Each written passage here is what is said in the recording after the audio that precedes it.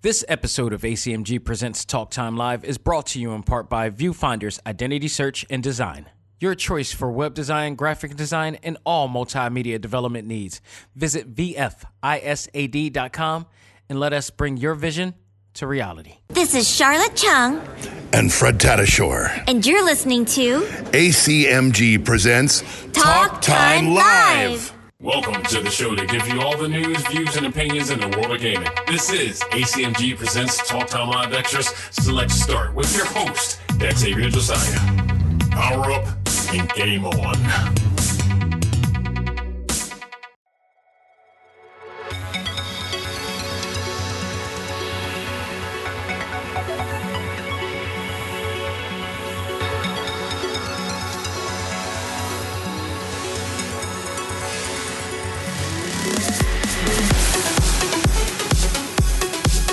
Ladies and gentlemen, welcome back. This is ACMG Presents Talk Time Live Extra Select Start.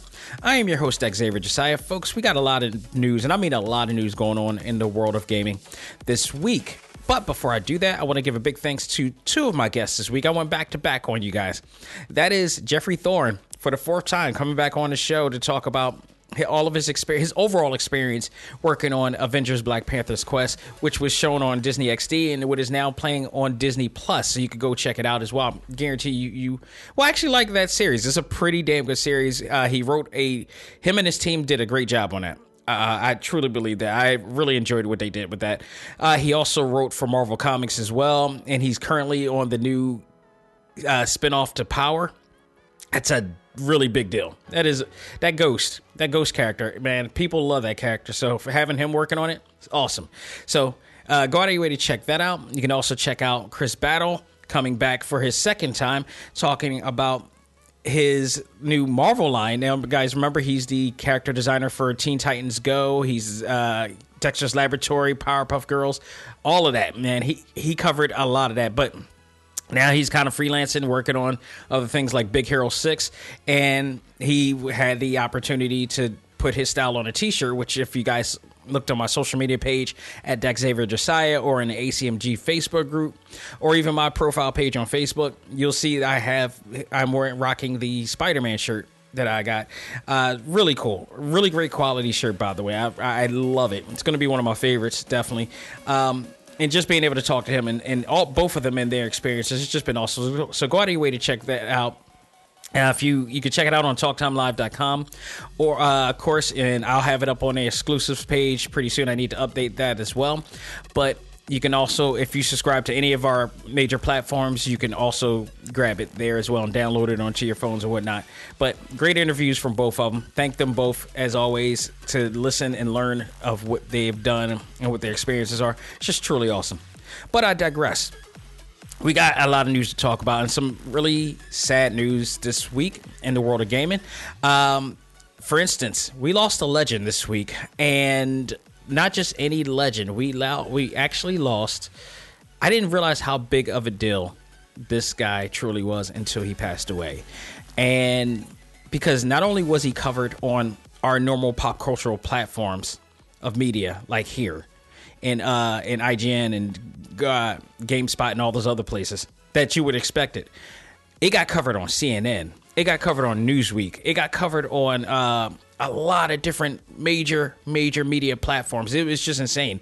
And it's just a testament. Now, I think a lot of that is because the people covering these segments, these articles, these news segments are people of my generation. You know, we grew up on this guy. We grew up on what this guy has done. And I'm going to hope to not butcher his name right now because he deserves the respect. But video game developer Kazuhisa Hashimoto, who is the creator of the legendary Konami code that has been used in so many of Konami's games, most notably Contra, passed away this week. I believe he passed away in his 60s, I believe, which in some hindsight is way too young. Hashimoto-san, who is best known for that code, and that code that for some reason, it just stuck to us. It really, really stuck to us. in a way that, because maybe it saved our asses when we desperately needed it, in a sense. Like, playing any of the Konami games is not an easy thing to play. So that code really saved our asses, in a sense, because, as you know, it normally gives us like extra life, like an enormous amount of lives to play through the entire game. And to, like, I would never, there's only a rare amount of people who could play a Konami game. And I'm not just talking about any Konami game. I'm talking about like the early Konami games, and really get the, like, you got to be a really hardcore gamer to get through Contra on only 2 or 3 lives. And I've seen it done before, but it's a rarity. It's not everybody can do it. Not everybody should do it. And it's a thing. But the 99 lives or the 30 lives, I could have sworn it was 99 lives that we got. But it was 30 lives that you get to play through the entire game and beat the game, because it was just that damn hard. There's a really 85 to 90% probability of you getting killed all through the game of Contra and Gradius and all this stuff. So, but this code was not only used for Contra, it was used first on Gradius, but people mostly knew it for some reason. And I guess that a lot of that has to do with it because Contra was one of the hottest games on Nintendo at the time. So it was able to, they were able to, you know, port that code on there, and people really remember it because Contra was being played a hell of a lot. So not only did they play it on there and use it for the code from there, it later on was used for a lot of Contra's games. Operation C, Super Contra, Contra Hardcore, Contra Shattered Soldier. It just became a namesake for Contra, and that's why a lot of people, you know, adopted it as the Contra code and not just the Konami code, even though Konami used it on Gradius first. And then other games, Dance Dance Revolutions used it. A lot of the Castlevania series have used it. Teenage Mutant Ninja Turtles Fall, the Foot Clan. God, who remembers that game on the Game Boy? Fall of the Foot Clan was one of my favorites on that game. Teenage Mutant Ninja Turtles 3, The Manhattan Project on the NES, Batman Returns for the Super NES. Even later on down the line, that code was used for Scott Pilgrim, but that was just as a tribute to Scott Pilgrim versus the World, which is a really great game that I wish they would report out some form or fashion somewhere. That game was used in honor of, you know, Hashimoto-san's, you know, contribution. And not only that, Xavier Woods, if you guys know WWE wrestler Xavier Woods, named his show Up, Up, Down, Down clearly after that. Absolutely clearly after that. I'm wondering, pretty sure he should do a tribute episode of his show pretty soon in there. He has to. He really has to if he hasn't already. But it's just so many people. Like my whole show, Select Start, is just based on partly that code, but mostly also Select Start is the buttons that you use on the PlayStation, on a Nintendo Entertainment System too as well. So, you know, it's the man has done that little. He's done. The thing is, Hashimoto has done so much for Konami over the years, in the gaming industry for years, but it's that one small contribution that really made a big deal, that really did something to affect people's lives over the years in the world of gaming. It's an amazing thing, and there's a lesson in this, and saying that, you know, even the smallest effort, even the smallest of contributions can result in some major things. You never know if you don't put in the effort to do it. And Hashimoto, he did it, man. He put in something that was not only just helpful, but it was catchy. It was connecting. And it, you know, up, up, down, down, left, right, B, A, star. And there's something about the rhythm of how that code does that just plays off really well to your head. It almost is a certain form of branding, you know, marketing and branding effect that you had. And it worked because we're using that code in so many ways. I think I had t-shirts that I made for ACMG way back that had that code in there or something. Or no, was it? No, it was the Mike Tyson's code 007-373-5963. Yeah, it was that. I had it for that. But nonetheless, it's just a testament of what this man's legacy is. And yeah, he's done a lot for Konami. He's done a lot for the gaming industry. But that is so special. That right there is just so special that he did. And even, let me take note.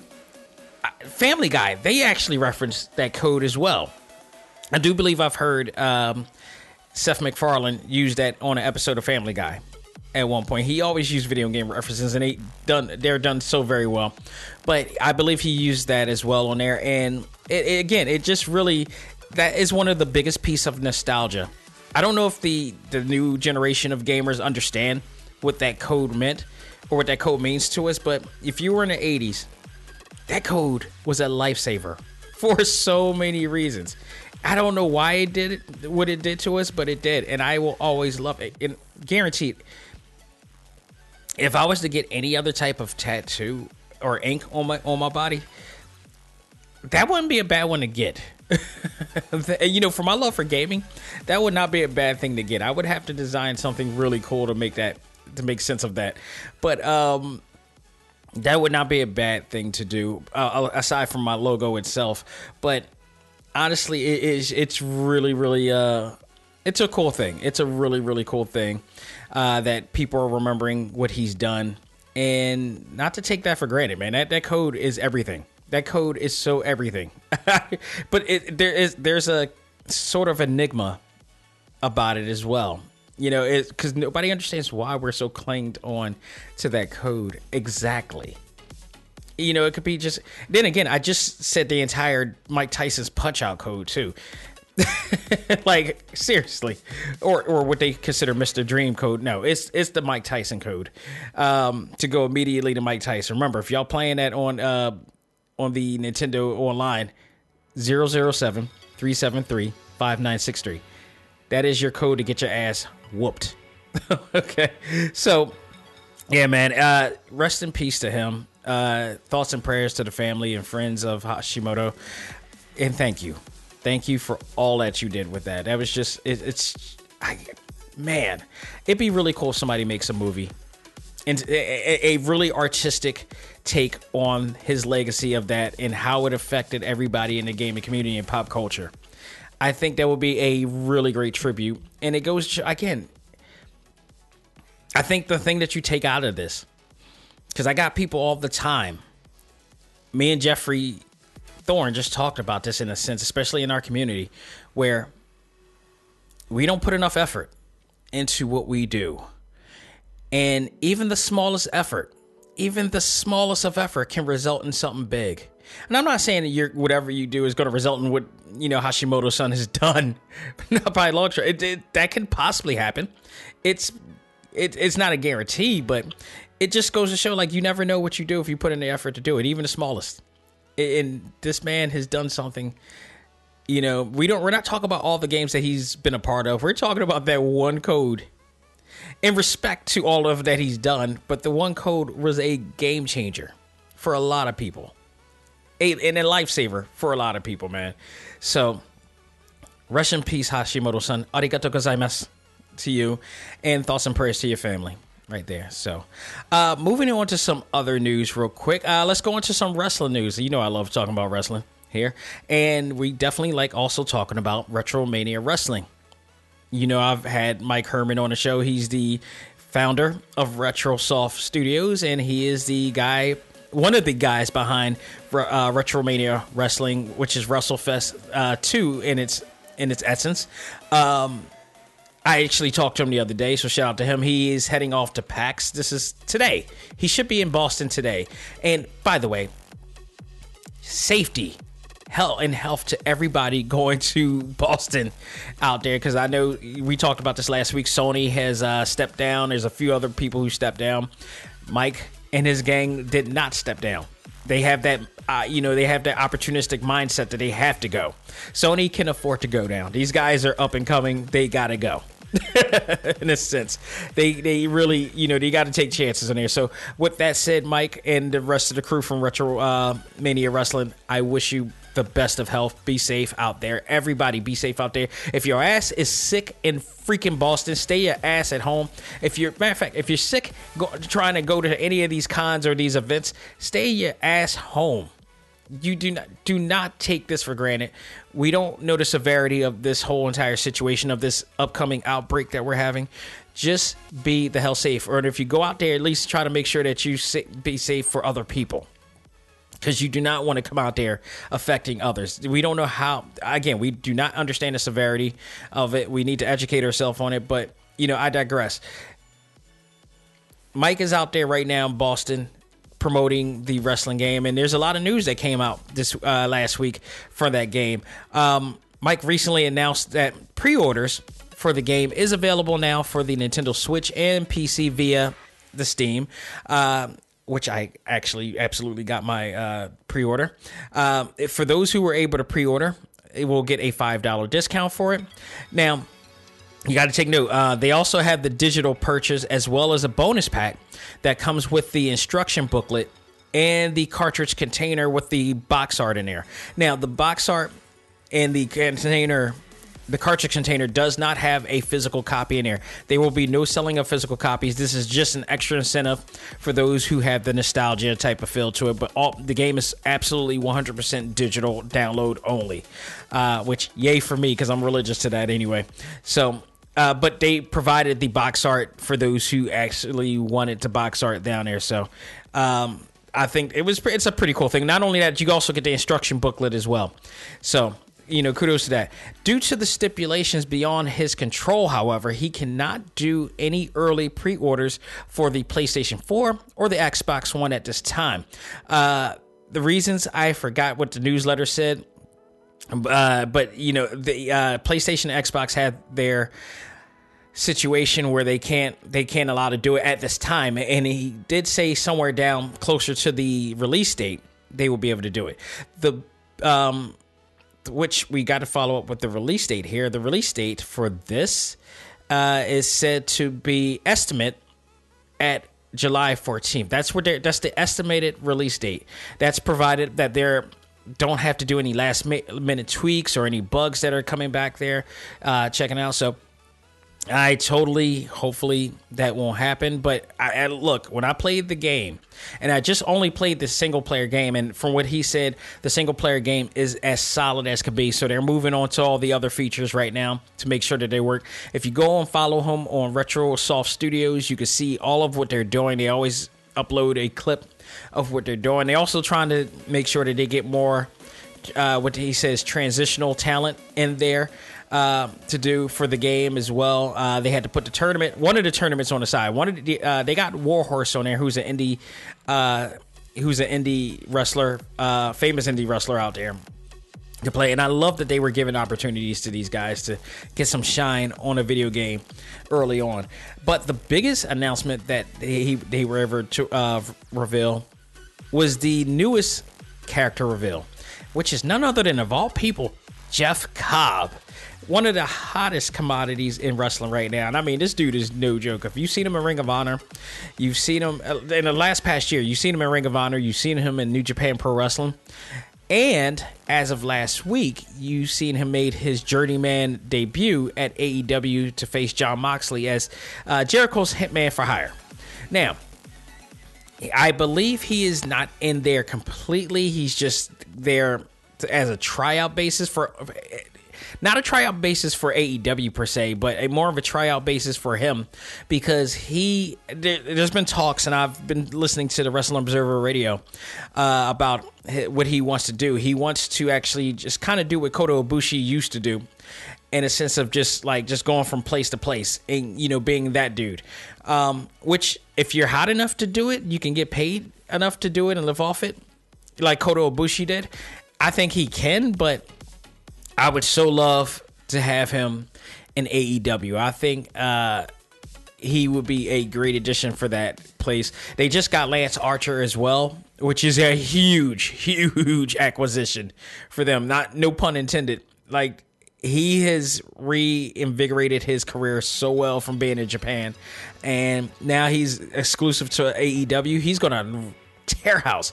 But just in the midst of Jeff Cobb's debut on AEW, that was opportunistic for Mike and the team to announce that Jeff Cobb is going to be there. So that was just timing could not be better for them in this. So he's exclusive. They also got who else do they got in there? They got Blue Meanie in there. They got Austin Idol in there. Stevie Richards is in the game as well. Who also had to call out for PAX too. He actually had to step down for being in PAX East this week, unfortunately too. So, but they got some really, really, really good people, man. Zack Sabre Jr. from New Japan as well is on there.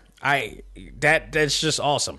So I honestly, Jeff Cobb may be like, aside from Zack Sabre Jr., may be the biggest name that they have on that game. I got to look back at that list, but there's some really great names that are in there, aside from the Road Warriors as well. Like, I'm talking modern day names that are in this game. And I talked to him last week, and I was like, you know, when it all said and done, when this thing comes out, this can be a really good, significant game in wrestling game history. If all the stars are aligned and everything goes right with it, it can really be a major deal for wrestling game history, as one of those significant, great games that come out. If everything, like I said, if the stars align, if the game is fluid, it does what we are hoping it does, and it plays it like I played it when I was at the House of Hardcore event.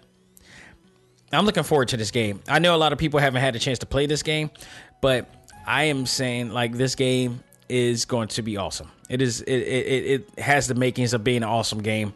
I'm looking very much forward to playing this so well. So good luck to him. And again, once this game comes out after July, I'll have Mike Herman back on and talk about his thoughts on the whole process and the aftermath of everything as well too. So it'll be great. You know, shout out to, you know, Collegeville in PA. We got some new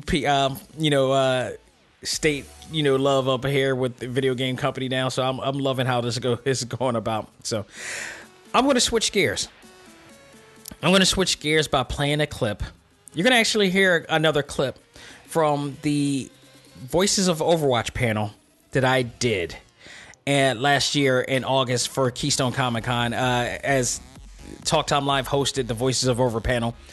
And there's a segment on there, and there's going to be a reason why I'm putting this here. So I want to play this clip for you right now. So just listen out. Listen to what I ask. Hopefully you'll hear it. The reason, and again, for those who don't know, the reason why I haven't played this and uploaded this in full is because I don't like the audio for this as well. And hopefully by this year, when I go back, I'll have better ways to record it, or they'll help me have ways to record it better to get the better audio in. But I want you to play this clip because there's a reason based on what I'm about to talk about next. So let's listen to that clip right now. Now, this next question may require a nod, a wink, or some type of gesture, or maybe nothing at all. Upon us fans getting teased by these really beautiful short films based upon some of our favorite characters. I know where this question is going. But I would be remiss not to ask. Is there any possible way, Blink? Is there any possible way, is there any talks of maybe possibly a movie or a special based on the Overwatch characters? I know everybody here would like to see that. I was so teased at this. I want to see that. I thought you were going to ask about Overwatch 2, because everybody wants to know about that. Well, that's here nor there. And we don't know. We don't know. That's too much of an easy question. I think this is bigger than that, to be honest. I think this game was so big that it deserves its own movie. It deserves its own, like, it's got, I really looked at the business aspect of this and just the promotional side of it. Yeah. This is a huge, we're having a stadium based on this game here. I've actually never been asked that, ever. Really? Yeah. This is going to be the first. Really? I mean, I think what would be really cool is if we, as the voice actors, got to actually play the characters in a live action. That's what I'm Wait, that would be good too, but I'm just saying is I kind of love the style of the thing, you know. I love how they animated it. He loves that movie good too. Right? Both would be good. So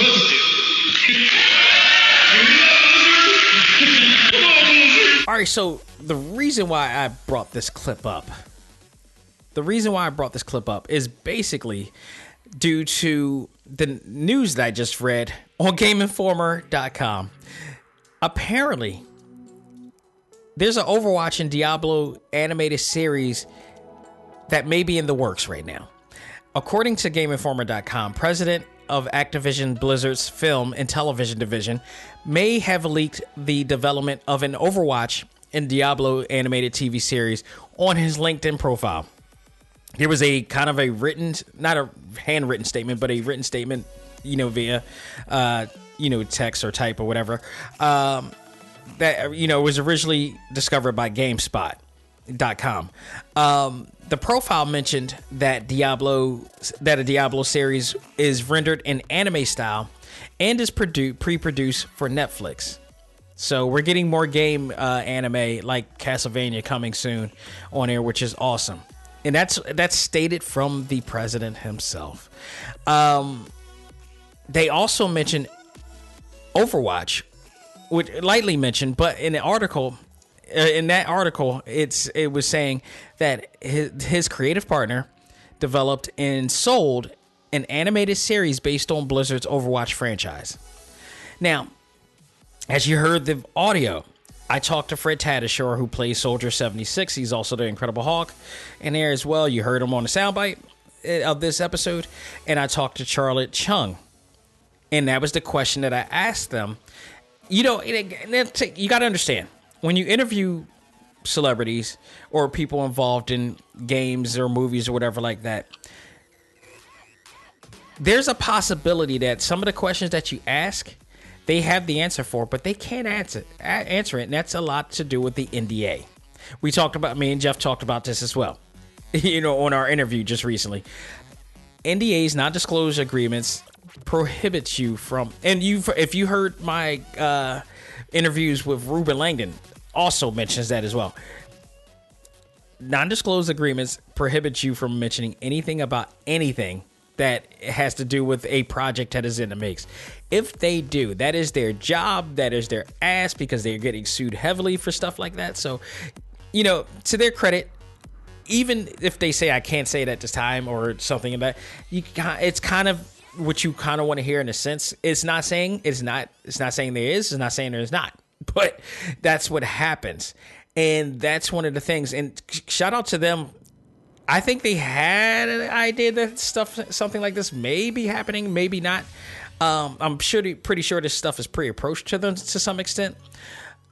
Just another thing, because Charlotte Chung, one of the conversation that we have is like we were always talking about. Somebody's always talking about them. This is before the announcement of Overwatch 2. I want to point that out. This is way before. This was in August, and remember, they just announced Overwatch 2 recently. So neither of those two can say anything about it. And I knew that wasn't happening, so I refused to talk about it. But I wanted to ask, were there any ideas or possibilities of an animated series coming out or a movie coming out in reference to it? Because, expanding the franchise, it's a major thing. I think they already knew this and they already thought about it, just like they thought about coming out with a story mode for Overwatch 2, because we were asking about this. It's like, why not just cater to the esport gamers? Why not cater to the casual, or I don't want to call them casual, but, gamers like me who are more invested in learning more about the universe and the story of things. And they listened. And that's where we're getting now. I remember also in that panel, Charlotte made a statement talking about we should have more African American female representation in the game, to which my sister was the loudest person in that panel, by the way, that cheered about that. That kind of gave us a hint, because part of the announcement of Overwatch 2 was that there is a black female character now in the game that will be available on both Overwatch 2 and Overwatch 1.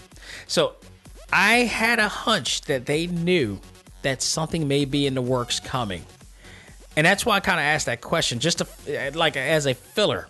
And lo and behold, I look at GameInformer.com and they're talking about the possibility of this coming. So I am looking forward to this, because what they've done for that series, even though I'm not necessarily a big FPS, guy like that. I really, really enjoyed what they did with that series. I enjoyed the character direction and the character design of it, and just the look of it, the feel, and the short stories that they made for this, and somehow going about it differently to grasp, to grab people and immerse people into the world.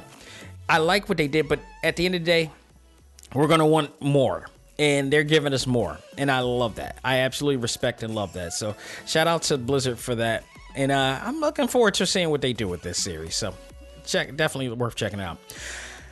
And other news, and this is the final news I have before we switch on to our final stage review. That is the Wonderful 101 remastered. We talked about this. We got actual information that now we have a release date. It will be released in May. According to IGN.com, the game will be released in North America on May 19th for the PlayStation 4, Nintendo Switch, and Steam. The game will then be released on May 22nd in Europe. The game's Kickstarter campaign superseded its goal of $50,000 as it received $1.8 million, with only 9 days left in its deadline. Okay. I'll talk about this soon, but let me get through my notes real quick. Director Hideki Kamiya thanked all of the fans who invested and supported the game. After the letdown of the Wii U. Had nothing to do with the game. Is more or less of the promotion of the Wii U. Of course, we all know that. Some of the Kickstarter incentives in here are crazy. And looking at the incentives here, it was said that Platinum Games didn't mean to really make this Kickstarter campaign because they needed the money to make it. They needed to know that people wanted to play this game again, or wanted to invest in this game because they never got a chance to play it before. That's why they only did 50,000. They got 1.8 million. That is so many times more. I'm not even going to do the math. Yeah, I'm not doing the math. That is so many times more of the profit that they had. That's amazing. That is absolutely amazing. And even more, if you look at these incentives that they are providing or presenting people, they could have afforded this way before the 50,000. So it goes to show, because this incentive is insane. I mean, they made $8 million out of this. They damn sure better give some quality incentives for it. So let's run down this real quick, because this is awesome. This is probably some of the most awesome incentives I've ever seen out of any Kickstarter campaign I've ever watched.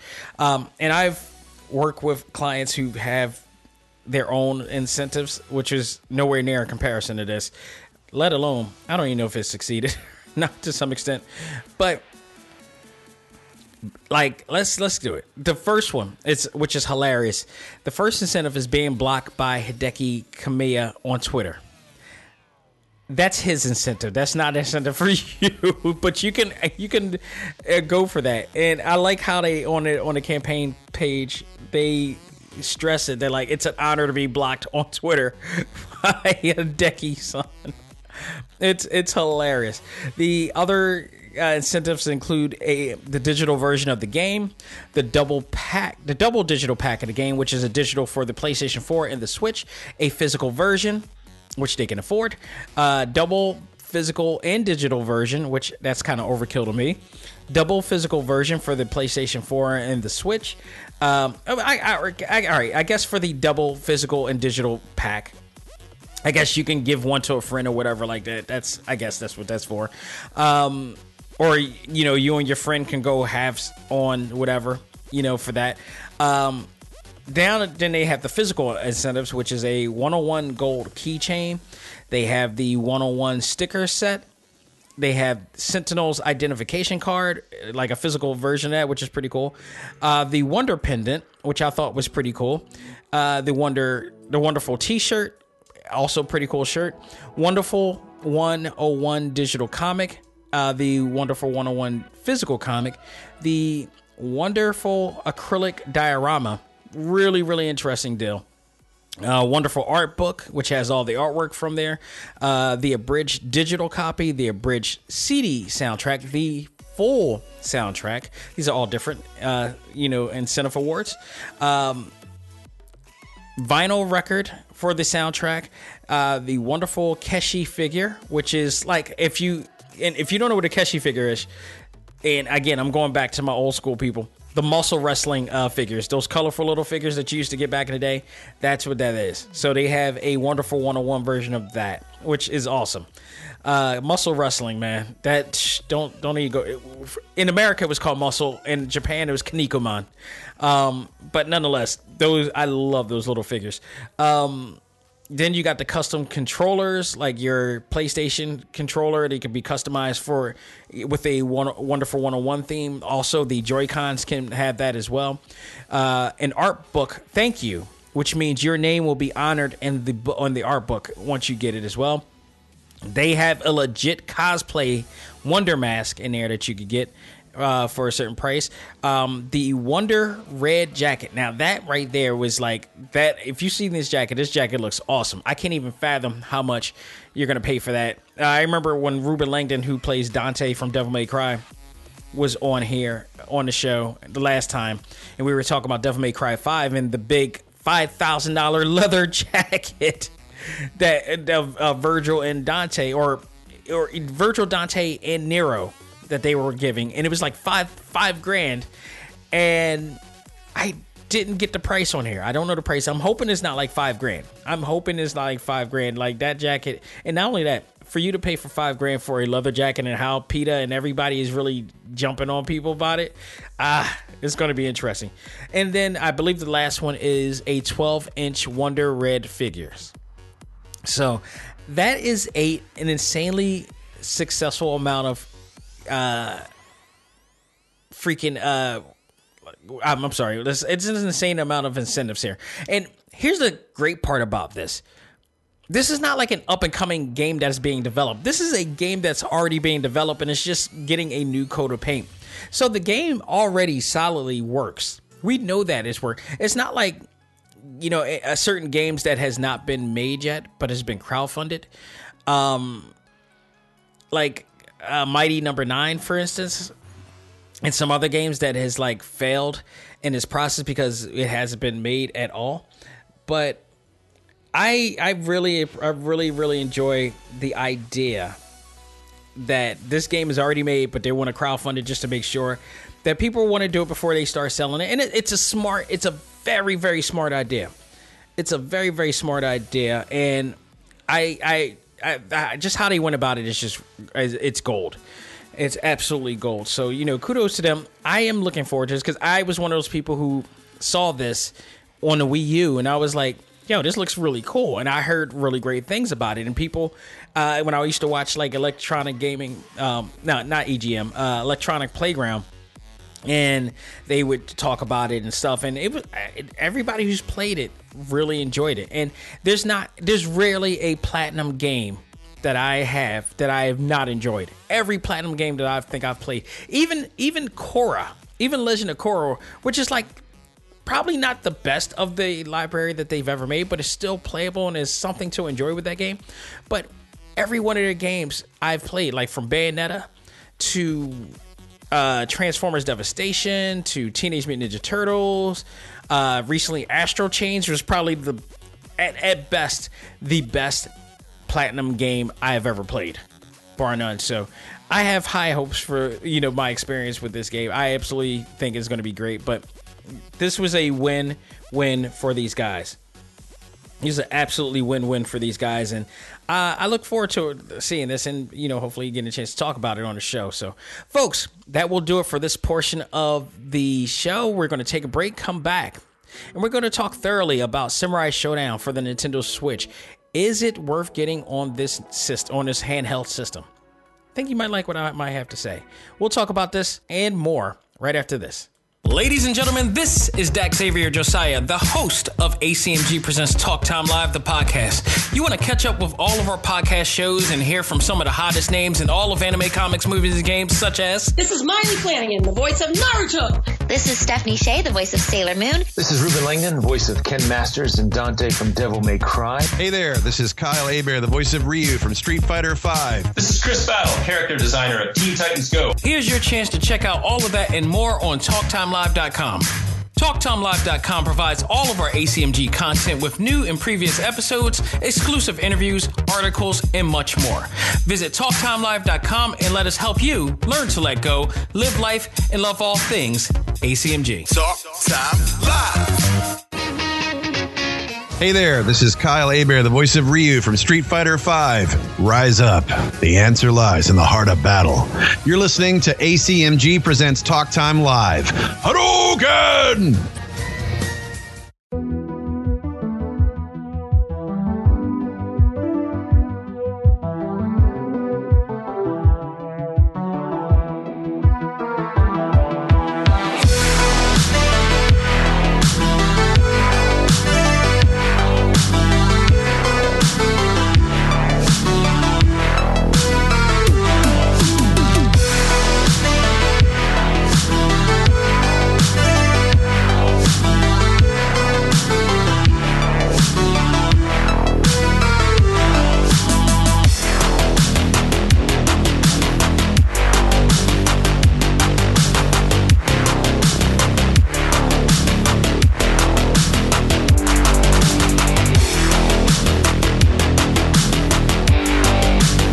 We are back with our final stage review, and it is my review of Samurai Showdown for the Nintendo Switch, the game that I kind of really bashed in the past when it came out for the PlayStation 4 and the Xbox for a reason, and for a great reason. Not that it's a bad game, but it's not a complete game, not in comparison to others. So what I got to say about this game, and what I said in the previous segment, I said you might like what I have to say about this game.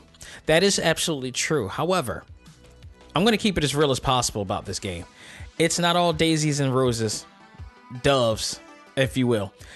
There is some pros and some cons in this game, definitely, almost in the balance.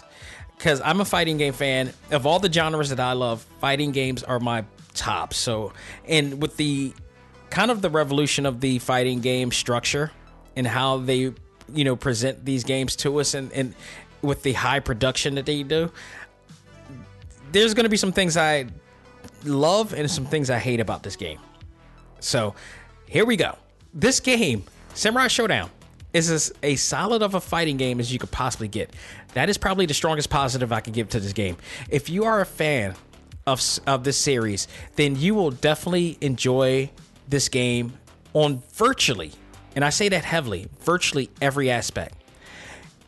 If you own a Nintendo Switch, I think this makes for a great on-the-go game, no doubt. Like, you can just take this on the go. It's really a great, solid game to play, to pass the time with on the road or whatever like that. Not to really play heavily in a sense of, like, getting deeply immersed into the game's world or whatever like that. It just, it's just a solid fighting game for fighting game fans. The game on the Switch is very impressive. For those who are worried about frame rates and stuff like that, no, they took the page from Mortal Kombat, which 2K Games, I wish they would have took a page from them. And the frame rate is really, really well done. Even for handheld mode, it looks really impressive. So I love what they did with this. The frame rate, I believe, is at 60 frames per second, so it flows and moves just as good as you would on the PlayStation and Xbox. I don't care about how much frame rate that happens on the PC or whatever like that. They can kiss my ass with that. Your master race, whatever. But it's still it's enjoyable on all aspects. And then now that it's on the Nintendo Switch, it plays just as well as it does there. If you enjoy Mortal Kombat 11 and the way that flows and plays, you're going to love Samurai Showdown's play as well. So, even the loading time, to me, isn't bad. As some reviews say. You got to remember, we live in a short attention society. So, people are very anxious about time and it just not as patient. I can tell you from a person who played the original PlayStation 1, like many of people in my generation, this loading time is nowhere near as bad as try playing a PlayStation 1 game where sometimes, depending on which game it is, the loading time can last up to maybe 2-3 minutes. That is a long, and sometimes I've played games that played longer than that, and it was just like, all right, screw this, I'm done. Okay, so this is not nearly as bad as what people, it's like what, 30-40 seconds? It's not a big deal. And a lot of that, I think, is due to the randomization of, fighters that you play through the game. So like, for instance, if you played Hamaru through story mode and you played against a bunch of different characters, you decided that you want to play the story mode again, you're not going to play with the same characters that you played in the same order that they played. They may switch up on you to get, just to make the experience, play. Now, that's something that is good, but that's something that was revolutionized decades ago in fighting games. So, like, when people started thinking, like, I don't want to play against the same character over and over and over again, games like this and games like other fighting games decided, like, all right, we're going to switch up. We're going to let you play with different characters, give you a different experience. And it helped refresh the situation. That's now a standard issue type of the form of development in this day and age. So that's one thing.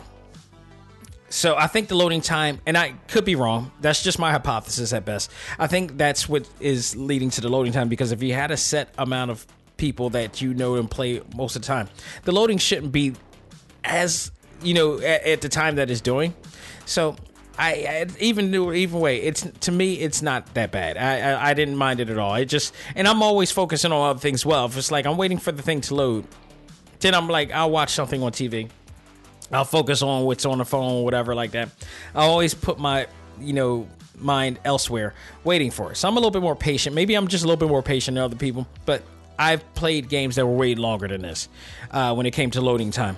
And if you are a fan of this beloved series, you will be happy to see many characters in this first season pass edition which, by the way, the second season is out right now. So you will be able to play. I believe the newest character is out right now, and I believe she was on 5. I'm not sure. I could be wrong. But they have started season 2 right now. But the first season of characters all span from a variety of past Sam Show games, including the Neo Geo Pocket, and that is Shiki. Shiki was the character that debuted on the Neo Geo Pocket version, which is why, for the Nintendo fans, for some reason, got the opportunity to get, if you pre-ordered the game, you got the opportunity to play the Neo Geo Pocket version, which plays just as good as I remember as well. So, just absolutely awesome. Each of the characters are beautifully designed and developed, and they look absolutely fantastic visually. And they all come with all your favorite iconic signature moves as well.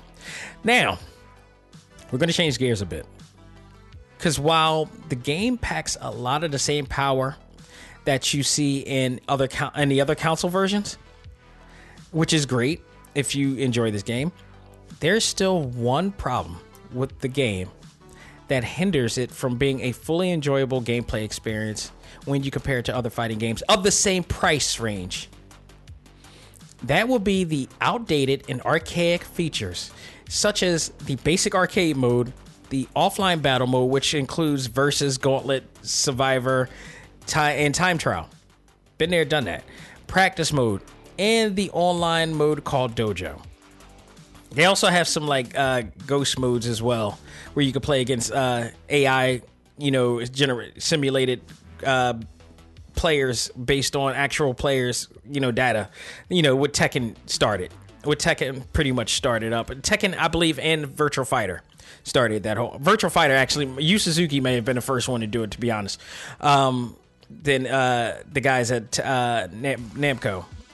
But, that whole thing is there too. So again, been there, done that. They want to market to mostly the esport players as well. I understand. I get that. That's fine. But again, there's a whole nother form of game, fighting game fans out there that will enjoy the story element as well.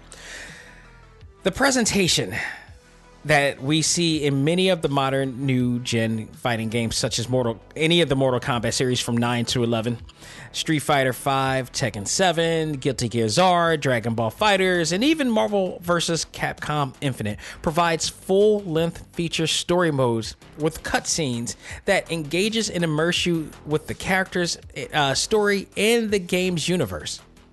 Many of today's fighting games have changed, giving fans a lot more for their money, or with their money's worth, if you want to even put it that way. NetherRealm Studios, along with WB Games, provides fans with a Hollywood production in fighting games that truly changed the way we play and experience fighting games today.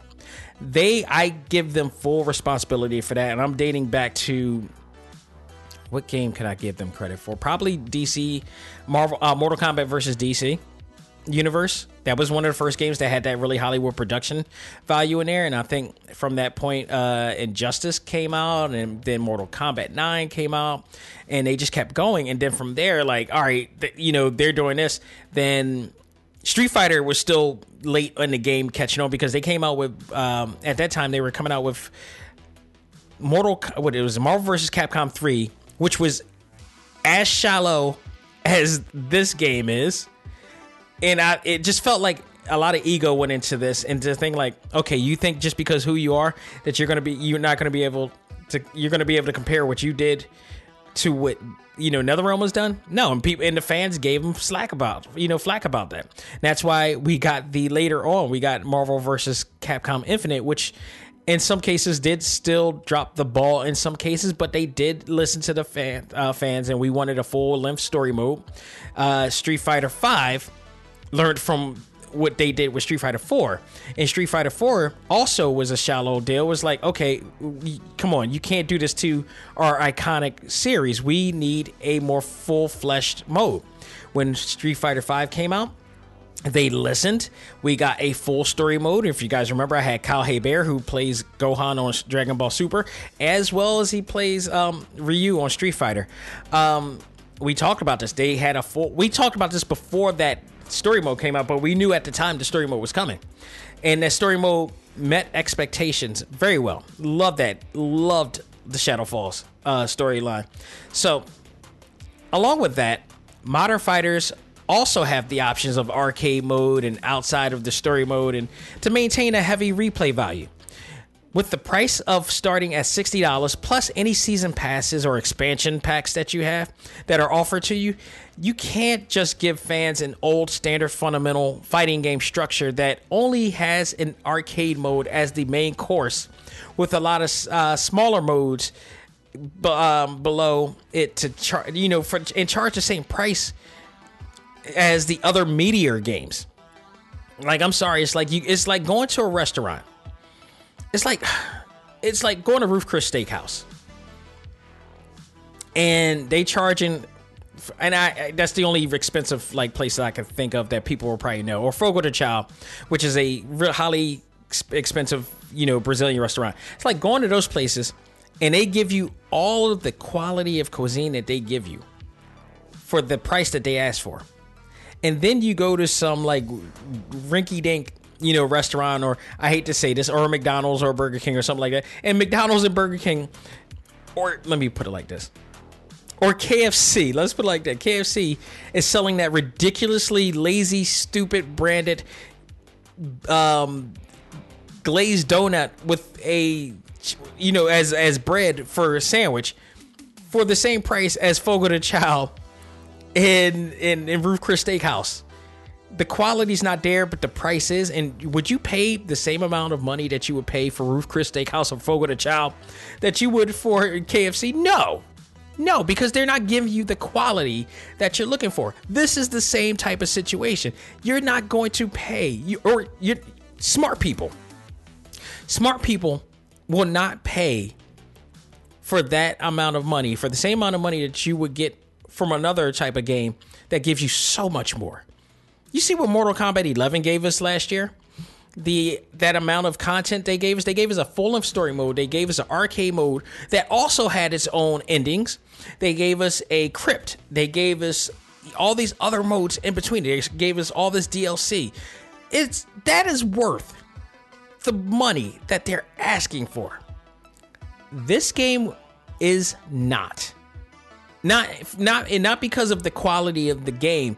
Like I said, the game is solid. The controls is solid. The visuals is solid.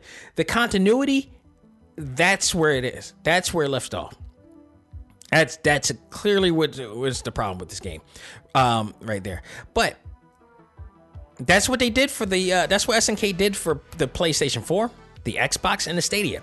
They gave them this game. They gave gamers this game. They charged the same price, and gamers were gullible enough to buy into it, whether knowing or not knowing that this content was there.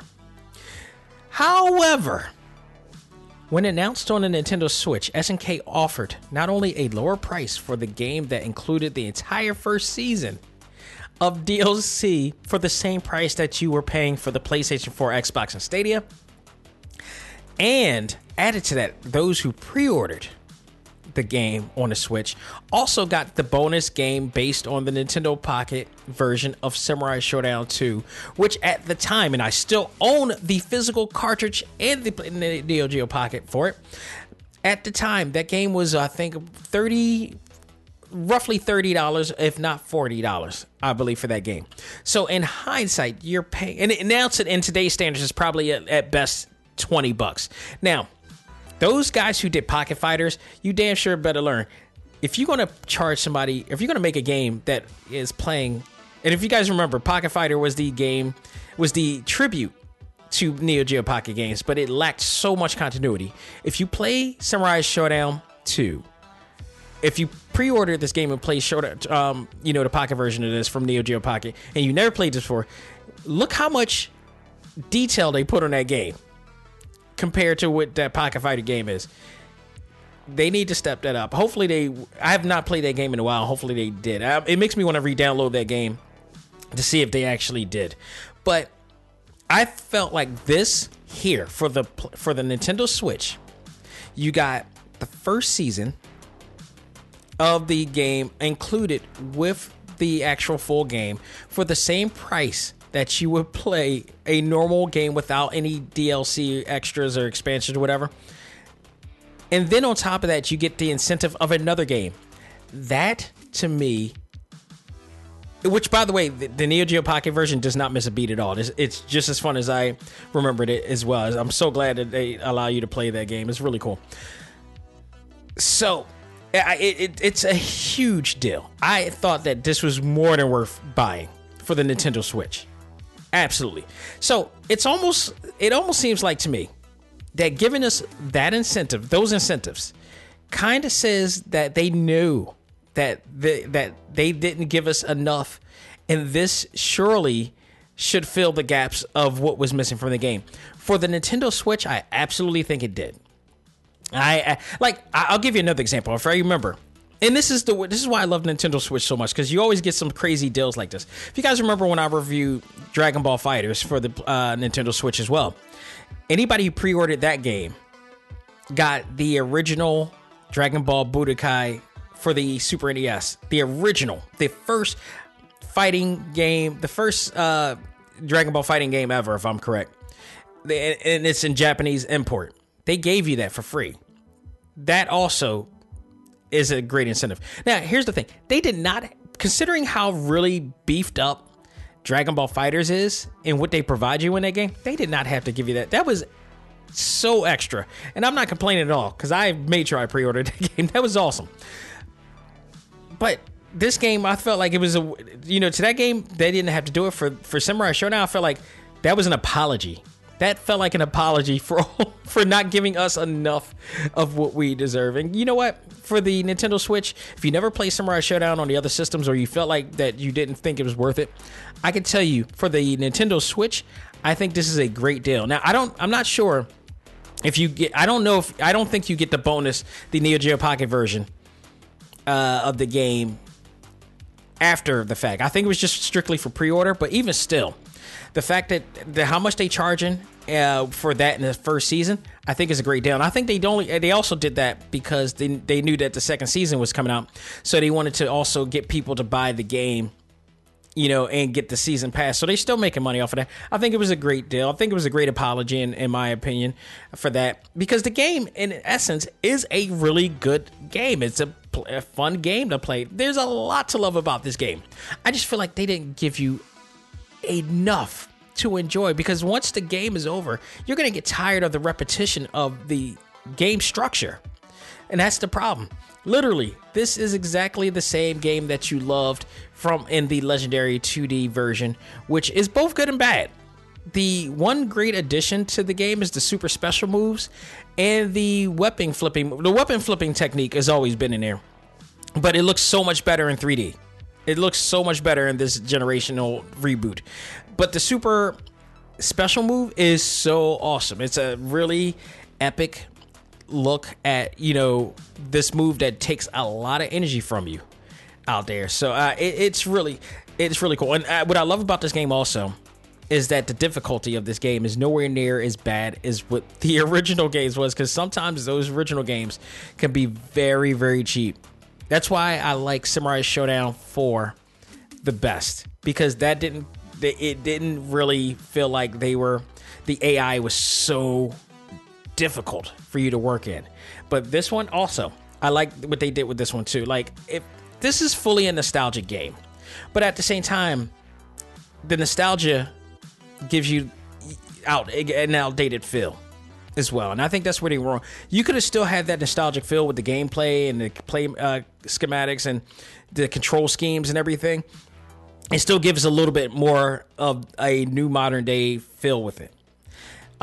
If this is in fact and I think it is, I think they are working on making another Samurai Showdown game, and hopefully they'll learn from this, like Capcom did with Street Fighter 4. I hope they learn from this, definitely. And speaking of the fact that I mentioned Street Fighter 4, visually, Samurai Showdown looks beautiful as it plays on the traditional Japanese art style which makes it look like it's coming out of the scrolls and it's coming to life and it's beautiful. The only problem I have with this is that, because I mentioned Street Fighter 4, we've seen this done before with another legendary game, which is Street Fighter 4. Street Fighter 4 has very similar game art style. They did the same Japanese traditional art style.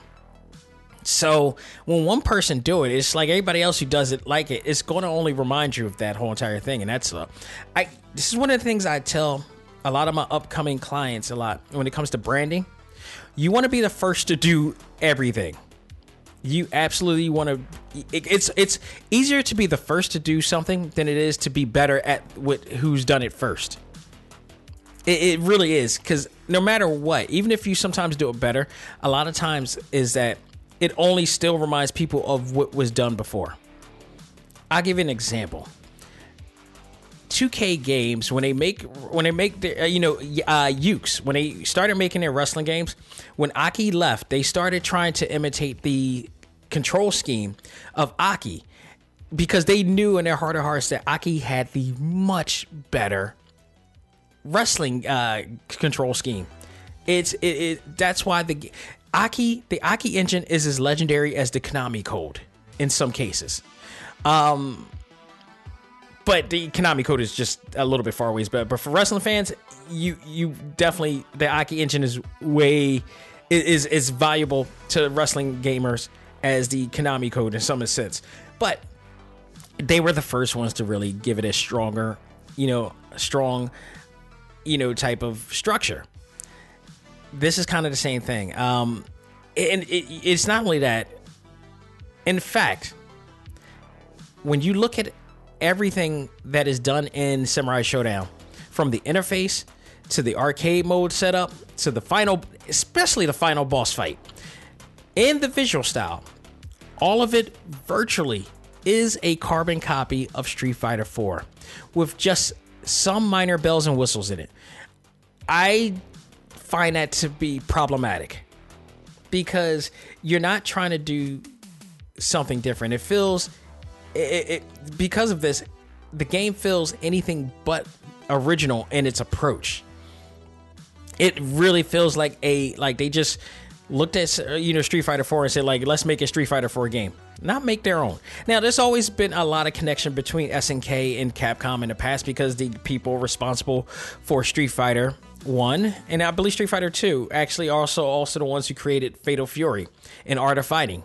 So, I mean, you have that connection, but you don't want to keep going that connection. Like, even Marvel and DC have some similarities, but they do try to, differentiate themselves from each other and create a contrast between the two in some cases. You don't want to do that. And you damn sure don't want a complete carbon copy of a game. And I'm not saying everything about Samurai Showdown is a carbon copy, but it's a heavy comparison to Street Fighter 4 in this game. A heavy comparison. Even the way that the super, special moves are done and the weapon flipping techniques done, because just like Street Fighter 4, whenever they pull it off, there's a close-up and there's a camera pan close-up of the characters' faces, and then whatever the system happens. So there is a lot of similarities to those games. Even when I first saw the trailer of the game, my mind immediately went to Street Fighter 4. Because with everything I was saying, I'm like, yeah. I mean, the game looks great. It looks strong. I'm all for it. But to me, it just looks like a copycat of what I'm already played. And not to knock Street Fighter 4, because Street Fighter 4 was awesome, and Street Fighter 4 revitalized fighting games in the fighting game genre for us. That was diluting and depleting for quite some time. But we needed more, and that's why they gave Street Fighter 5, and they learned from that. So. Now, with all that said, I do enjoy playing this game, and for the price and incentives that they gave fans who pre-ordered, I feel like Samurai Showdown is even a better fit for the Nintendo Switch than in other consoles. It just is, especially when it comes to taking it on the road. Fluid gameplay, beautiful visuals, a tight fighting system that we all know and love, that didn't change at all, which is a good thing. Makes the game fun enough to invest in, just not for the price of $60 plus a season mode pass and such, or 2 season mode passes. But it is very well worth the money and what they're offering right now for the Nintendo Switch. So if you haven't played this game, or if you had your reserves about this game because of what I was talking about, I would say, if anything, get it for the Nintendo Switch. Do not get it for the other ones, because I believe they're still charging the same prices for those on the PlayStation 4 or the Xbox or the Steam or Switch or whatever, or the Stadia or whatever. Don't get it for that. Get it on a Nintendo Switch. It's a solid game. At the end of the day, it's just a very solid game, but it gives you a little bit more for what you bargained for, respectfully, on the Nintendo Switch. So, despite all that, if I'm going to give a grade for Samurai Showdown, it's going to be a solid B. And that is because I have fighting games on the Nintendo Switch. I have fighting games on other consoles that give you way more than what you asked for. And I mentioned those games in this review. So I give this a solid B. I still say it's worth getting, but eventually you will get bored with it and tired with it once you beat all the modes and everything, and you'll move on to something else. And that's the replay value is just not strong enough for me to make it an A game at all, despite the fact that it's visually beautiful, but it's also a shadow of another really great game. So hopefully the second game, the other game that they're going to come out with, that they actually have they learn from all this. I really hope this, because this game has legs to stand on. I just think their first impression, it just feels like they phoned it in. That's what it just comes off for. But if you're a fighting game fan, if you're a Samurai Showdown fan, and you own a Nintendo Switch, go for it.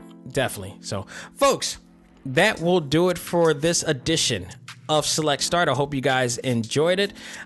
This Sunday on Talk Time Live, the Prime Show, we are going to be talking about a lot of things that came out. Superman Red Sun is out this week. I got a chance to see Dragon Quest, Your Story. I got to talk about that. I was going to make that the top of the hour, but I found out that Superman Red Sun is out this week, along with Pokemon. the new Mewtwo one, because Pokemon Day came on. I forgot to mention that too.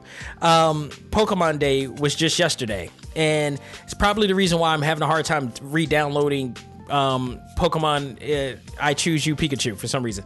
But that came out, and also the premiere of Pokemon Mewtwo Strikes Again is back. So I'm going to be talking about a lot of those. Which one of those are going to be my talk topic? We'll see. It's probably going to be Superman Red Sun most of all, and I'll probably do a light mention review of them on what's new in the world of ACMG this week. So definitely we're going to talk about that and so much more that's going on this week. So again, thank you all for checking out and listening to this show and listening to me and any show or interviews that we got to talk about. Again, Chris Battle, Jeffrey Thorne, this week on our Talk Time Live exclusive. Hopefully the third one will lock in sooner or later. That I'm still trying to get attached to right now. So it's gonna be a while for that one, but we're gonna try to get that one in.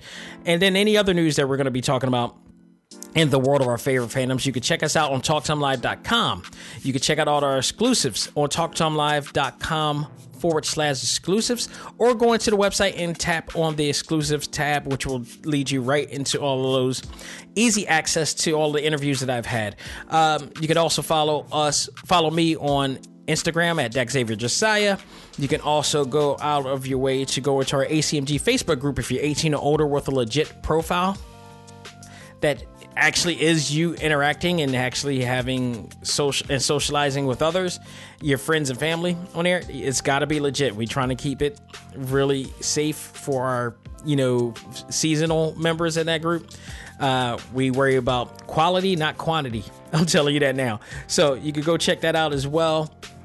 And you can also follow us on Spotify, iHeartRadio, Apple Podcasts, Google Podcasts, Stitcher Radio, Podbean, and Pocket Cast. You can check us out all there, and we're everywhere. You can just support us in every single way that you can, and trust me, there's going to be a lot on this show to be worth supporting and investing as well. So thank you all again. So that'll do it. On behalf of myself, this is Dax Xavier Josiah saying, learn to let go, live life, and love all things anime, comics, movies, and games. This is ACMG Presents Talk Time Live. I am out there. I will see you guys or talk to you guys on Sunday. Take care.